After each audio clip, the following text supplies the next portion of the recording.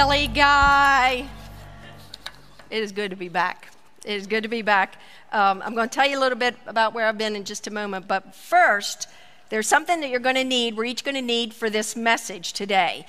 It's one of these, okay? So can I see, do you have one of these? Preferably one with 5 fingers, okay? Now, I promise you I'm not going to make you raise your hand throughout, answering questions like Pastor Randy does, who this, who, I promise that's not, but it is going to be very important, but you're going to need it a little bit later, so just go ahead and put it back down, and I'll let you know when you need it. Okay, so I've been away for a little while, but let me start by saying this. Everyone should have an Aunt Wanda. Everyone should have an Aunt Wanda. Aunt Wanda is my mom's twin sister.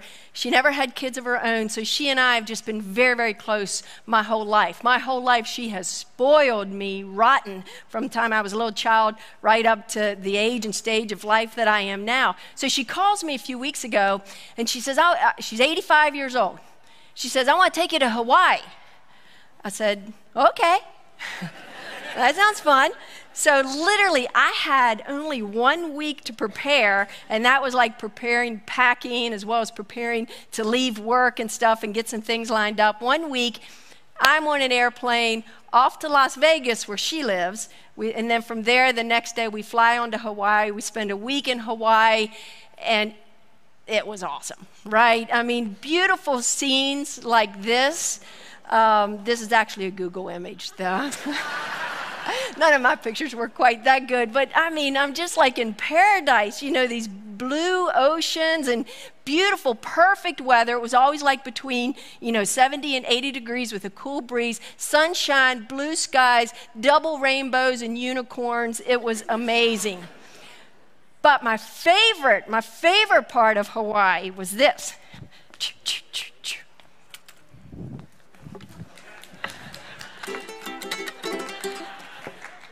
I took a free ukulele lesson because we met on a bench one day. We met Auntie Jean. She's telling us about how she does free ukulele, I learned is the proper pronunciation, ukulele lessons. And I said, but wait, you don't understand, miss. I'm musically challenged. And she's like, you're my favorite kind of student. I can teach you how to play 50 songs. She taught me 3 chords. She said, with these 3 chords, I can play 50 songs. The problem is switching between chords. I can do here's C, but then, after that, switching. But I'm super excited about my ukulele as a musically challenged person. So it's kind of exciting to think I might be able to sort of a little bit. But my Aunt Wanda says, yeah, but you got to be able to sing with it. I was like, this is true, Aunt Wanda. Thanks for pointing that out. But like every wonderful vacation, it had to come to an end. And what is it we always say at the end of a wonderful vacation? It's time to go back to reality. Reality. And man, did I, hit reality. I mean, it goes from this beautiful sunshiny weather, and I come back to weather in the 30s, and it's cold, and it's raining, and it's miserable. And then I come back to Pastor Pete, telling me, well, I'm not good enough to play on the worship team with my ukulele. And even if I was good enough, he doesn't need one. I'm like, man, reality can be harsh, right? So that's why today I want us to talk about this, living in reality. You see, the reason that it's so hard for us to go back to reality after a wonderful vacation is because of this. Because reality's hard. It's so hard to go back because reality is hard.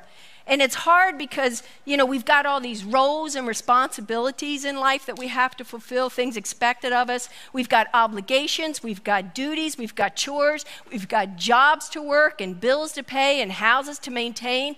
All this day-to-day expectations, But then on top of the consistent day-to-day grind of things that are expected of us, there's also a lot of inconsistency as well. I mean, so often we are hit with something we just did not expect, Reality just kind of sneaks up on us with some unexpected struggles and some unexpected sorrows and worries and fears. Reality is just kind of full of unknowns. Like Forrest Gump once said, it's like a box of chocolates. You never know what you're gonna get, right? But Jesus said something very different. He kind of said the opposite of what Forrest Gump says. I mean, Jesus says this, that we actually should know exactly what to expect. He says this. He says, in this world, you will have what? Trouble. You're gonna have trouble. He didn't say that we might, maybe, possibly have some troubles come our way. He says it's a guarantee.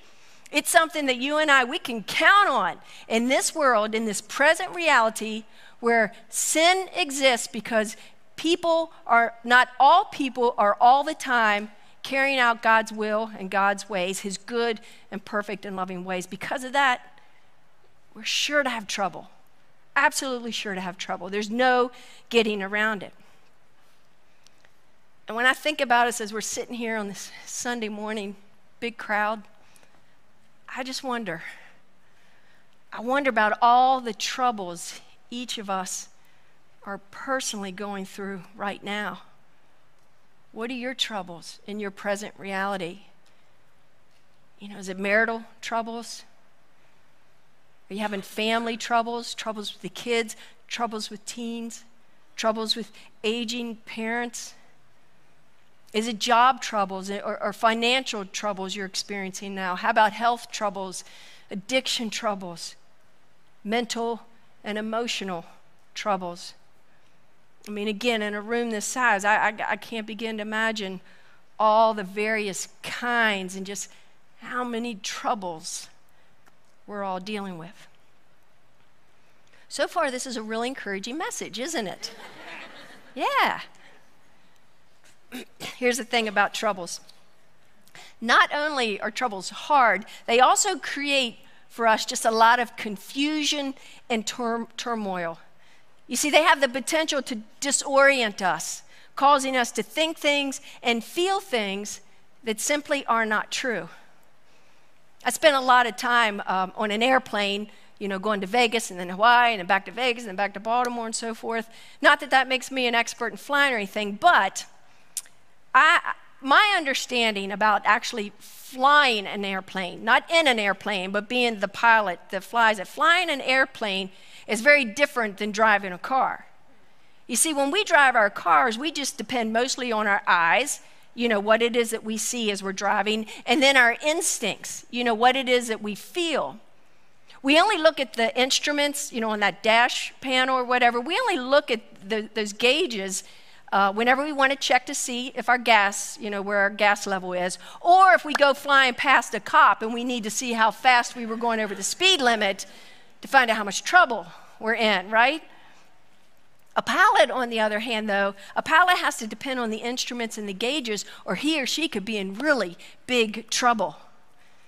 1999, JFK Jr., amateur pilot, crashed over the Atlantic Ocean.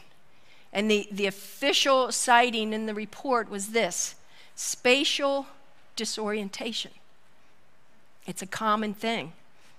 Something pilots experience when they're flying at night or in clouds or in bad weather when visibility is low. And it's not just that they can't see, it's something more than that. It actually causes sensory conflicts within them so that the pilot sees and feels things that are not real. They may feel that the plane is this way, but the plane is actually this way. So the pilot must totally depend on their instruments to tell them what's true. Tell them what's true about their current condition, not what they're seeing or feeling. Now, I'm sure you know probably where we're going with this, right? The troubles we experience in this present reality, they can cause us to become disoriented. They'll cause us to think and feel things that simply are not reality. We could call this spiritual disorientation. It's kind of like Pastor Pete. It's like sitting in the back seat facing the wrong way. It's all kind of mixed up and backwards. So we start thinking and feeling things that just simply are not true. Things like this: I'm all alone in this. I'm all alone. Nobody understands. Nobody even cares.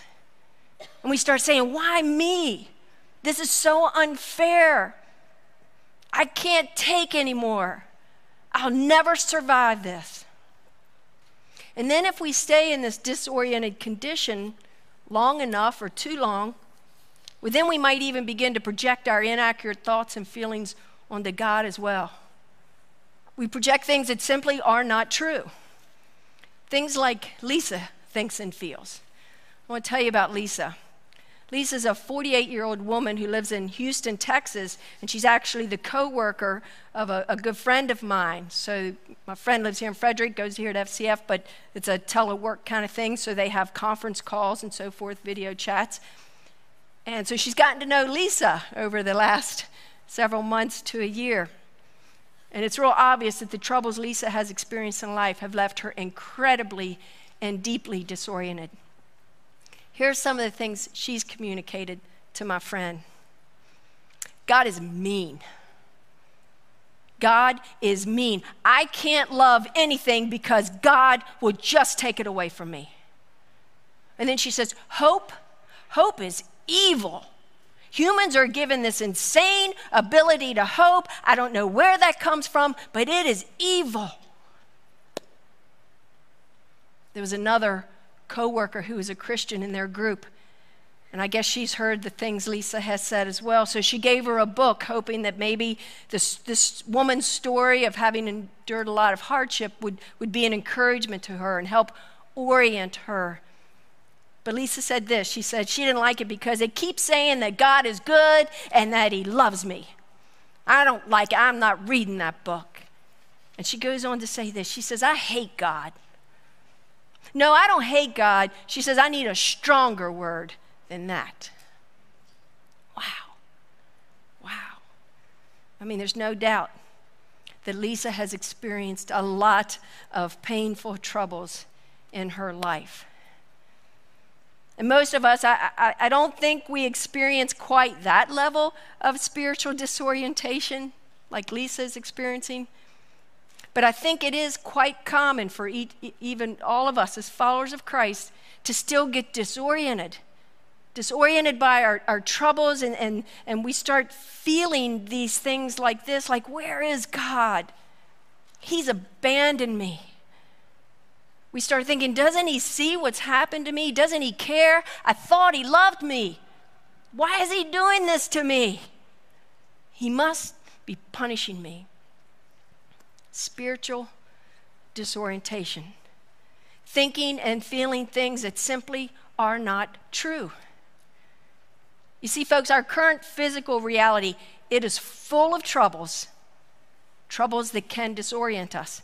But if we've made a decision to put our faith in Christ and to follow him, then we have a spiritual reality that's a lot bigger and that's full of truth. Truth that can stabilize us and keep us on course.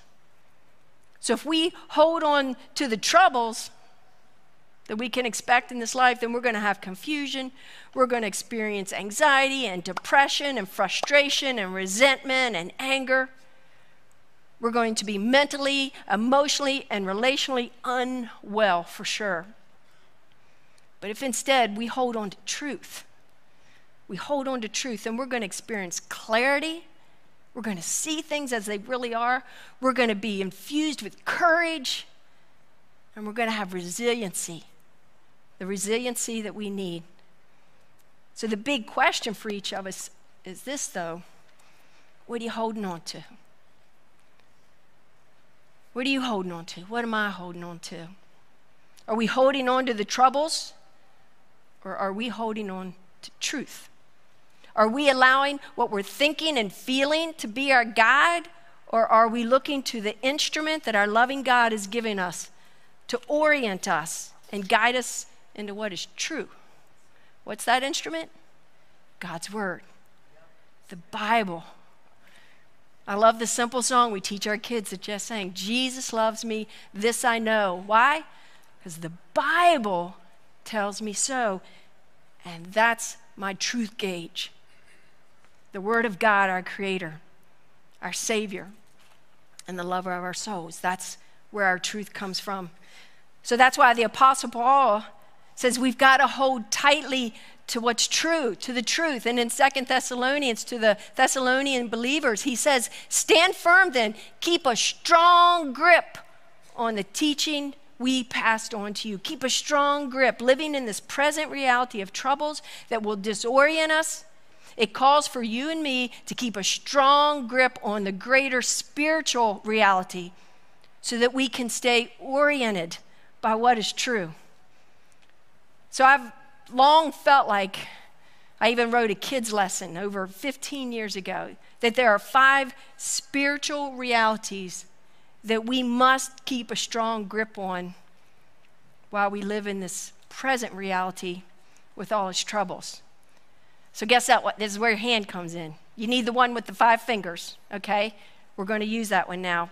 So I want you to start. Will you put finger number 1 up for me? There you go. There you go. If you don't like doing this, you can just down here by your side, okay? Down here's okay. Woo, woo, whichever you like. But truth number 1 is this. It all starts here. God is good. God is good. This truth, folks, it's foundational to all the others. This is where it starts. I mean, think about it. If the all-powerful, all-knowing creator of the universe, if he is not all good, then we're in big trouble, right?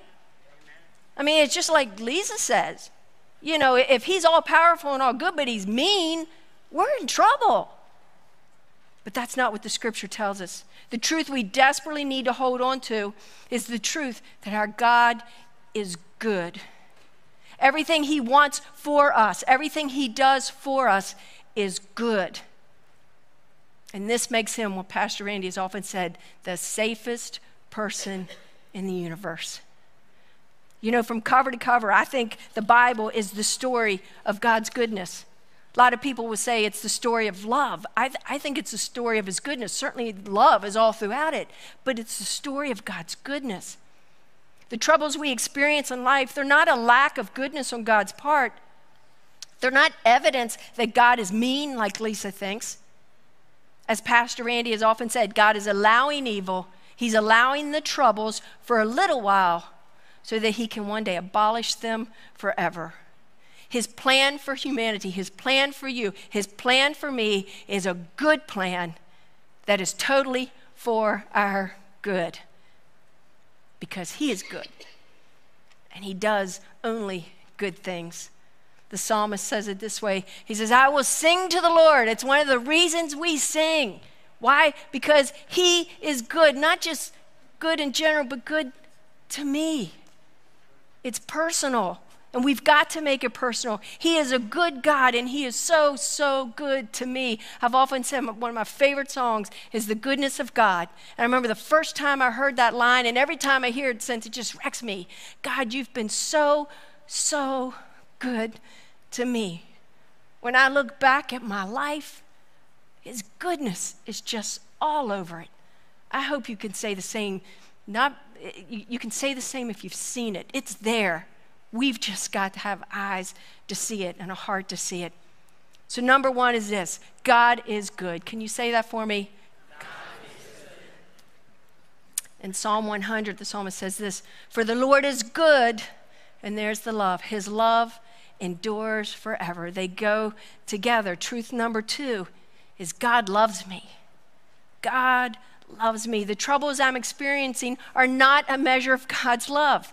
God's love is measured by the outstretched arms of Jesus on the cross, where he displayed the depth of his sacrificial love for us. That's the measure of his love. Jesus even said this in John's gospel before he went to the cross. There's no greater love than to lay down one's life for one's friends. He's basically was saying to them then and even to us today, he's saying, I've done all I can do to demonstrate how much I love you.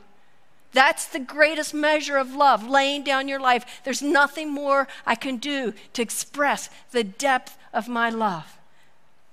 I went to the cross for you. In the Old Testament book of Jeremiah, God describes his love for his people.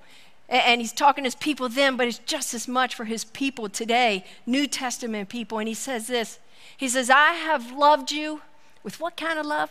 An everlasting love. I mean, nothing we will do will ever change God's love for us. It's everlasting. There's nothing that we can do to make him love us more. There's nothing that we could ever do that would cause him to love us any less. He loves you. He loves me with a constant, with a consistent, with an unfailing, one of my favorite words in Scripture, and an everlasting love. A constant love, a consistent love, an unfailing love, an everlasting love. You and I have got to keep a strong grip on that truth. Not just the truth that he loves me, but that's the way he loves me, with a love that's constant and consistent and unfailing and everlasting. That's how my God loves. So number 2, God loves me. Can you say that with me? Yeah. Truth number 3 is this. God is with me. No matter what I'm feeling, God is with me. There was a song back in 1990. Bette Midler sang this song, and it was this beautifully annoying song. It was very beautiful and very annoying. The song was called From a Distance. So it was just this beautiful sounding. You could kind of get caught up in it. And then when you listen to the words, it was like feeding us a lie. She was singing that from a distance, God is watching us. Which another way of saying that is we're all alone in this big bad world full of troubles. God's watching, but nothing more. You know, he either can't do anything about our troubles or he won't. He's just rather indifferent to our suffering, and he simply doesn't care. He just sits up there and watches. Quite the contrary from watching from a distance. Our God is with us. He's with us in every way. He is emotionally with us. You see, in the Old Testament book of Isaiah, Isaiah the prophet explains this. These are 3 different Bible versions I pulled out. In one version, it uses the word distress. In all their distress, and it's talking about God's people, as they were distressed, he too was distressed. If my people are distressed, I'm distressed. In another version, it says, in all their suffering, he too suffered. And then I love this one. In all their troubles, God, he also was troubled. You see, the truth is we are never, ever alone in our pain. No matter what it feels like, we're not alone. We're not alone in our pain. We're not alone in our struggles. We're not alone in our heartache. Our God is not watching from a distance, emotionally detached and unconcerned about our pain and sorrow. No, quite the opposite. Whenever we hurt, he hurts right along with us. Just like any loving parent would with their child, right? You understand that. And it's no different with God. He hurts when his kids hurt. The writer of Hebrews, he reminds us of this. God has said, never, emphasis on never, never will I leave you. Never will I forsake you. There's nothing you can ever do that will cause me to leave. Never will I leave you. And then just before Jesus returned to heaven after his resurrection from the dead, one of the last things he said to his followers, he reminded them, I'm with you always. Even when you don't feel like it, I'm with you. I'm with you always. When? To the very end of the age, until the day I come back to planet Earth to set up my kingdom. So you and I, we must keep a strong grip on the truth. God is always with me. Number 3, God is with me. Can you say it? God is with me. Yeah. Truth number 4, not only is he with me, he's for me. He's for me. Again, we cannot allow the troubles to disorient us and lead us into thinking and feeling that somehow that our troubles are an indication that he's against us. You know, he's doing this to us. He's mad at us. He's disappointed in us. He's punishing us for some reason. No, no, no.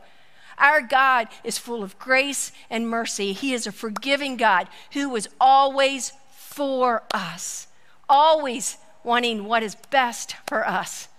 Always wanting what is best. And Psalm 118 says it this way. The Lord is for me, the psalmist says, so I will have no fear. He's like, God's on my side. He's for me. He's with me and he's for me. So I don't have anything to be afraid of, you know. And then it goes on to say this. If God is for us, who can be against us? I got God on my side. If God is for me, who can be against me? So number 4, God is for me. Can you say that? God is for me. Very good. Last truth is this we need to hold on to. God gives me strength. Something we all need in times of troubles, isn't it? He gives me strength. Folks, God is ready, able, and more than willing to help us in our times of troubles by supplying us with the strength that we need to endure, to carry on another minute, to carry on another hour, to carry on another day, whatever it is. He's ready and willing and able to do that for us. He wants to. Psalm says, the Lord gives strength to his people. He gives strength. And he's looking for the opportunities to give strength. I love the way 2 Chronicles says it, and this is one of Pastor Randy's favorite verses. For the eyes of the Lord range throughout the earth. Well, okay, so he's looking. What's he looking for? He wants to strengthen those whose hearts are fully committed to him. So it's saying, God's looking. He's like, who are my people that need some strength right now? And all they need to do is, if their hearts are committed to me, man, I'm ready to give it. I want to help. I want to pour my strength into them. That's a wonderful promise, isn't it? And then in Isaiah 41, it says, don't be discouraged, for I'm your God. I'm with you, and I'm for you, and I love you, and I'm good. I will strengthen you, and I'm going to help you. You're not alone in this. And then I love this. I will hold you up with my victorious right hand. You see, as I hold on to truth, he holds me up. It's like when I'm drowning because of the troubles and I don't know what to do. He's like, come on, I'm going to hold you up. I'm going to strengthen you. I'm going to hold you up. You're okay. You can endure this. Truth number 5, God gives me strength. Can you say that? Yeah. You see, no matter what thoughts or feelings are racing through me, this is what's true. This is reality. Reality is always, it's kind of like oxygen is all around us. We breathe in air, right? We don't see it. It's still there, and it still is what we need, desperately need to survive. This is reality, even though we don't always see it, even though we don't always feel it. God is good. God loves me. God is with me. God is for me, and God gives me strength. That's what's true. And that reality is far greater than the physical reality of the troubles that we're dealing with enduring. When you and I hold on to these 5 truths, we're not just holding on to some spiritual statements. We're actually holding on to a person. You see, the one that these statements are true about is who we're actually holding on to. Who is that? Scripture tells us. Jesus said when he was on this earth, I am the way, I am the what? The truth, and I'm the life. He is the truth. When we hold on to these 5 truths, folks, we're holding on to Jesus. We're holding on to a person, the one who is the truth, the one who personifies everything that is true. As we hold on to these, we're basically declaring, Jesus, I know you are good. Jesus, I know you love me. Jesus, I know you are with me and you are for me, and you, Jesus, are my source of strength. So as we hold on to these truths about Christ, our Creator, we are then upholding his character. His character that was slandered thousands of years ago in a garden. His character that continues to be slandered today. You see, Satan convinced Adam and Eve that their Creator, he couldn't be trusted. So he caused them to become disoriented. And they suddenly began to question, what they had always known to be true. They're suddenly questioning it. Well, maybe maybe he really isn't good. Maybe he's not for us, and maybe he doesn't want what's best for us. Maybe he's just keeping us from something good and just controlling us and exerting power over us. Satan totally disoriented Adam and Eve by slandering God's character. And you know what? He's using the exact same tactic today. He wants to accomplish the same thing. He wants to disorient you and me. He wants to convince us, God's not good. He doesn't love you. That's right. How could he after what you've done? I mean, God's just up there watching you struggle from a distance. He doesn't care about what you're going through. Matter of fact, he's probably punishing you because you're weak and you're pathetic. There's no one here to help you. You're all alone, and you're not going to make it. Satan got to Adam and Eve, and he disoriented them. And Satan has gotten to Lisa, and he's disoriented her. Has he gotten to you? You can turn it around today if he has. I mean, Jesus is shouting to us, it's not true, that's not who I am. Hold on to what I'm telling you is the truth about me. This is who I am. I'm good, and I have good in store for you. I have always loved you, and I will never stop loving you. I'm always with you. I'm always for you. I will always help you. I will always strengthen you and hold you up. Just hold on to me. Just hold on to me. Hold on to me like Darcy. Darcy's the complete opposite of Lisa. She's been a member of this FCF family for many, many years, and she sent an email to the leadership team here this week, and she was telling us about how her mom had passed this week. And Darcy's been through a whole lot over the last couple of years. So listen to what she said in the middle of her email. She says, I've been in the cave for over 2 years, and it's hard. Reality's hard. But I know, listen to what she knows and she's holding on to. She says, I know God is with me, and he is a loving God. I get my strength from him, and I've been closer to him than ever in my life. You know, in this world that's full of troubles, my encouragement today is be a Darcy, not a Lisa. Be a Darcy. You know what we have? When I hold on to those 5 truths, you know what I have? I now have a fist that I can punch Satan in the face. Don't be talking about my God like that. Pull a little Will Smith kind of thing on him. Sorry.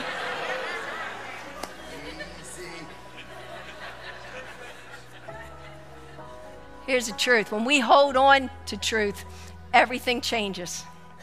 We are changed. Look how we're changed.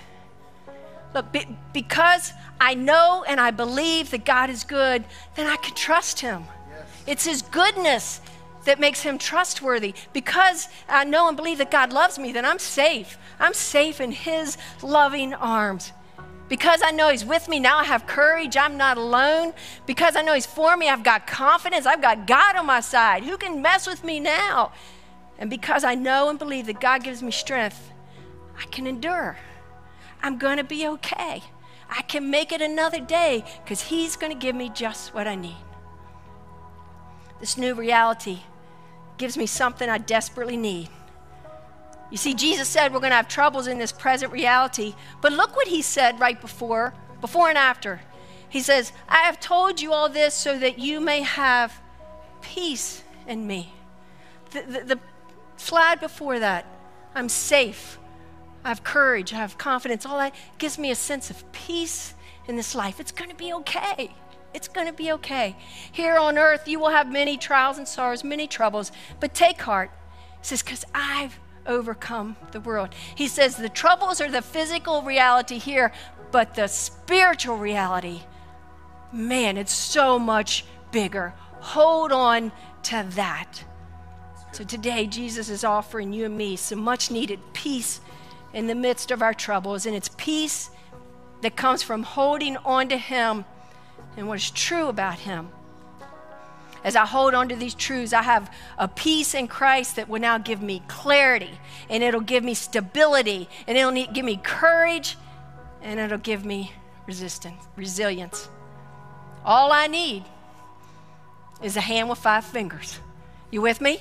That's all we need to get through this life, a hand with 5 fingers so that we can remember these 5 important truths and never, ever be disoriented again. After the first service, someone sent me a text with a picture. I'm hoping we have it. Look, can you see it? Let's see. God is good. God loves me. God is with me. God is for me. God gives me strength, and God is here in the middle. So I want all of you to take a pen out right now. It's awesome, isn't it? But that's it. I mean, just think, anything I'm going through, my hand is all I need. I'm going to remember. And I want you to do it with me now. This is all we need to hold on to, everybody. Everybody ready? Loud and proud, okay? As a follower of Christ. Number one, God is good. God loves me. God is with me. God is for me. God gives me strength. That's it. That's all we need. That's all we need.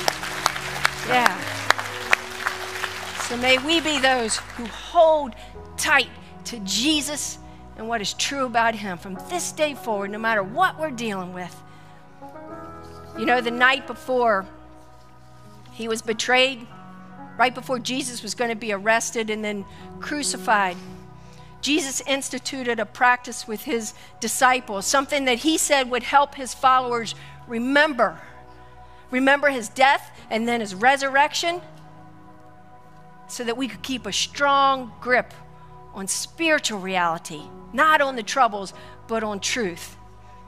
What he says is true about himself. And this practice that he instituted and we carried on as followers of Christ down to this day is a practice called the Lord's Supper, communion. So if you've put your faith in Christ and you're one of his followers and you're holding on to truth, then we invite you to join us in this time of remembering. We remember Christ's sacrificial death on the cross, that through this he demonstrated for all time that he is good, that he loves us, that he's always with us, he's always for us, and he promises to always help us and strengthen us if we just hold on to him. So if you'll go ahead and take that little cup with the juice and the bread, and if you happen to need any, just put your hand up and we have some people ready now to come out and pass those out.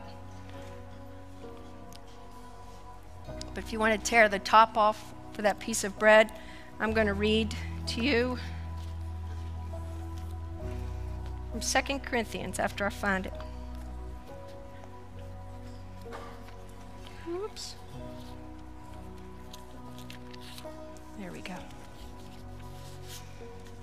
This is words from the Apostle Paul as he talked about this very practice that Jesus wanted all of us to carry on, to remember. In chapter 11, he says, "For I pass on to you what I received from the Lord himself. On the night when he was betrayed, the Lord Jesus took some bread. He gave thanks to God for it. Then he broke it into pieces and he said, 'This is my body, which is given for you. So do this in remembrance of me.'" So let's remember the Lord Jesus as we take the bread.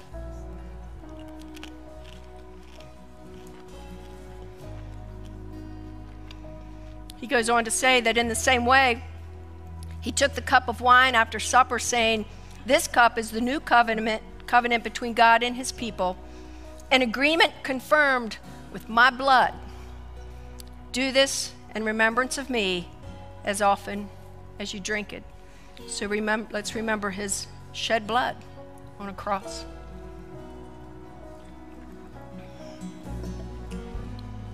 And then Paul says this. He says, "For every time you eat this bread and you drink this cup, you are announcing the Lord's death until he comes again." And he is coming again. Folks, hope is not evil. Hope is a good thing. It's an anchor for our souls. Jesus will return one day.